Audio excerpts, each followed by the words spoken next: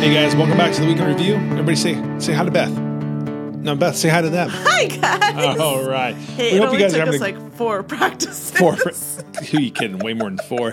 But we're glad you guys are here. We're glad you guys are tuning in and listening to this. We hope it does help you guys as you lead your small groups in each and every single week. And I know there might be a little few more of you here this week because of the message this past weekend. You know, this is the fun week, right? This is the week. The fun week. We get to talk about what, Beth? Money. Yes. Money. Yeah. Right, talking money. And we're going to get to that.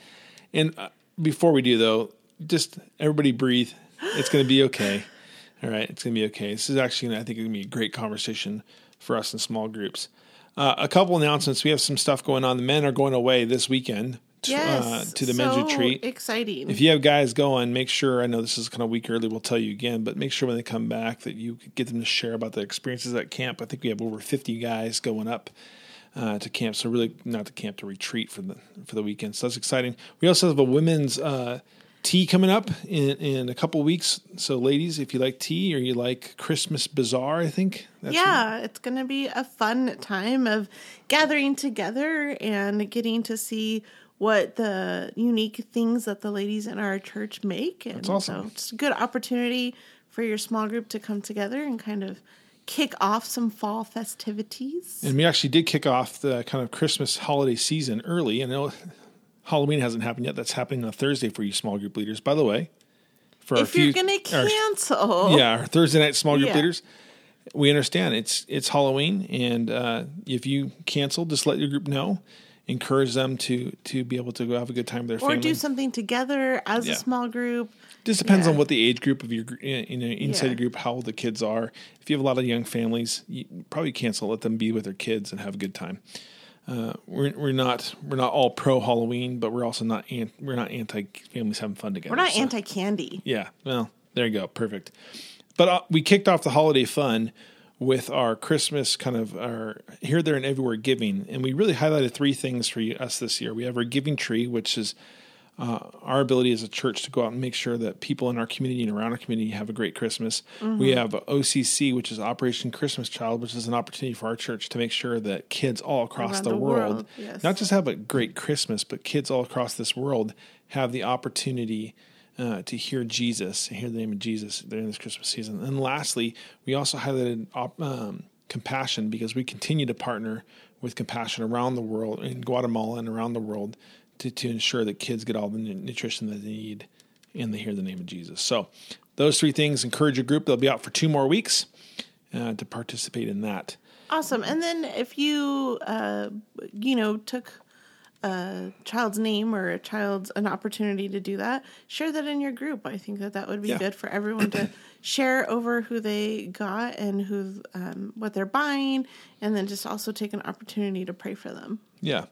So jumping into this weekend, there was a lot inside this sermon, and so it's taking some time. What did you hear? I think this question is important on a week like this, because oftentimes when we talk about matters that are close to the heart, sometimes we hear different things. Mm-hmm.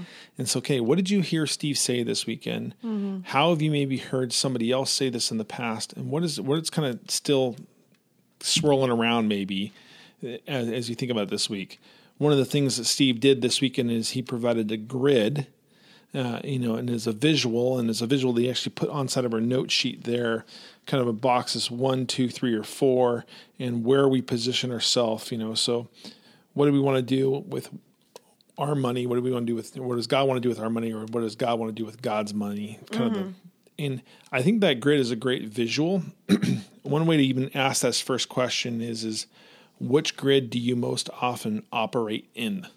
That's good. Good. And maybe even say, okay, if you were to draw a line, because it's in quadrants, right? If you were to draw a circle, where would you put your kind of the majority of your yes. Where would you put your operating kind of where you operate out of, and then have a discussion about that. Why? Maybe some of us grew up with the church history, and so we grew up with the concept of giving to God. So for us, it's just we may be on one side of it, recognizing there are other people that have never grown up in a church context, and giving to God is something completely foreign. So they're going to be a different spectrum, different side of the spectrum. And then jumping into that, and I think that eases us into that second question. When it comes to money, what has shaped your perspective? And so if you put a mark in a box, then you can ask that second question, well, how did you get there? Yeah. And just being really mindful in that situation. We all have different platforms of where we sit on money. And so something that might have worked for you might not work for others. And so as long as this is what works for me, but not everyone should now jump in and be, Yeah, I think be mindful of that. Also, when we're talking about money, I want to push us beyond the borders of just what the money we give to God. Mm-hmm. But what are our perspectives of money? Period. What we have to understand is there are very few things in our lives that shape us as much as money does, because it's there's status, there is safety, there's so much that is wrapped up into the dollar. Mm-hmm. But we also have to understand is oftentimes our theology can be shaped by money. And so if you grew up in affluence, if you grew up with lots of money, it's going to change and skew the way you view the Bible compared to someone who grew up with a lack of money. Mm-hmm. And so just even for us to have a second inside of small groups, okay, what is your view of money? How'd you get there? What was your view of money growing up? Was there a time of plenty and or times of need? And how has that shaped how we view God? Because if you were a person in need, and particularly in Southern California growing up, and you saw affluence, there was that constant desire, want. There could be this kind of hunger that's within you that can shape and change the way that you view God, view other people. That's the kind of question we're looking at getting to. After that, we're dropping down into the verses. And all these verses are going to tie not just into the concept of money, but again, the concept of the heart of the person who is giving, right? Or the heart behind money. And so I think that, Matthew 6, it's in the center of the Sermon on the Mount. It's kind of the core of what Jesus was doing in the largest sermon he did. And he talks about where we store up our treasure. Mm-hmm. And I think when we talk about money, I want to talk about the 3 T's: our time, our talent, and our treasure. Mm-hmm. And it's hard in this aspect because we're saying treasure is money, but it's really beyond that. So what are you doing with your time? What are you doing with your talents, the gifts, the natural abilities you have? And what are you doing with your money if we use that for the treasure? Apply those 3 things to this Matthew 6 passage. And to have a kingdom mindset when it comes to those things. That's good. And then looking at 2 Samuel. 2 Samuel is the end of kind of this great saga or story for David. And what we see is David's going to come to offer a sacrifice. And he was given an opportunity where he needed things to do this. And so he's requesting it. Somebody said, I'll give them to you. And David said, no. Mm-hmm. No, this is about me giving to God. This is not about me getting something to give to God. And so there's a really cool principle in here. I say flesh that out. I think the passage sets up the context good enough for your group to have a conversation there. Mm-hmm. The one that actually could use some more is in Malachi. And Malachi is a small book, right, for you to find at the end of the Old Testament.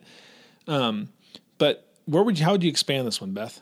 I would just go from verse 6 down to 15. I think it's a good look into it of a conversation between God and how he's speaking to his people.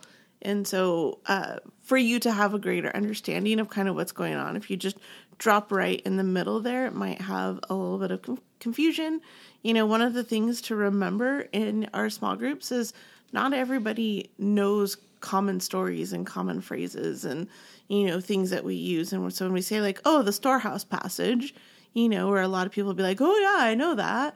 There's going to be people in your group that like, what's Malachi? And so just being really mindful to set good, like the setting around the passage. Don't just jump in and expect everybody to already know what context this should be coming in. And why why context is extremely important is because of a passage just like this. If you just take a small snippet of this can become very, name it and claim it, God, that if I do this for you, God will give me this. And God is saying that there is a reward that he wants to give. He's a good God who wants to give good gifts. Every good thing comes from above. Yes and amen. But we also have to understand that this is coming out of a rebuke, out of a call of repentance. Mm-hmm. And so this is a recognition of something that they are not doing. Yes. And he's trying to call them into something, not into the blessing, call them into something, but that means that they have to have an action there. And I think that in order to understand that, you have to read a little bit before and a little bit after. I encourage you as a small group leader, if you're going to go after this one, I would read chapter 3. Oh, wow. That's good. And just read chapter 3. And then if you need, Malachi's a short book. You can read the whole book, let's be honest. But you can just read chapter 3. It'll get a better context. That's good. For how you can apply that.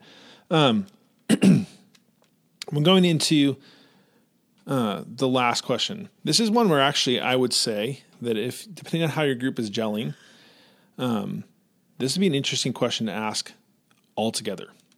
And the reason why I say that is I would really want a husband and wife to do this one together. And when we say, okay, where are aspects of our life where we are feeling like, man, we are handling our money well? And where are aspects of our life where we feel like we need to adjust? And again, we're not just talking about giving here. There's some of us who are living beyond our means. Right? There's some of us who have a spending habit. This might need to be a question where you start together and then you split. And then you split. But the reason I want to say start together is and I don't know if you guys have experienced this in your group, but sometimes I have families who have very open and robust conversations about money, and then I have other families who this is like the elephant in the room. They just think they don't discuss. They each have like we kind of go through it because they don't want to fight. Maybe they've had a history of fighting about this in the past. And so one of the things where they have areas to grow, they get convicted at is how we talk about money. Kind of not even how we deal with money or how we use money, but how we talk about it. So I would just suggest that this would be a good one to do all together and then break off for prayer. And you guys know your group the best. So you guys can be really thinking about that ahead of time. Watch out for triggers, watch out for potential things to come up. But honestly, this is a beautiful opportunity for couples to be able to say, yes, we are on the same page, or no, we're not, and just be honest in that. And I think there's even an opportunity here, as we're sitting here talking about this, at the end of this, maybe to split off. And if you have a group that's predominantly married couples, to split off and say, okay, hey, we're going to go pray over this and how we deal with money. If you're a group where a lot of groups have mixed, both singles and couples, don't do that. That's awkward for our single friends that are there. But my group this year has all married couples. So I might even say, okay, we're going to go off and pray over that, what we just talked about. So anyway, we hope you guys have a great time as you discuss the dollar. The dollar. The might. Discuss money inside your groups, knowing that God does want to make sure that this is not something that is trapping us, but something that has freed us to see more of Him. So, hope you guys have a great week. Talk to you soon. All right. Bye-bye.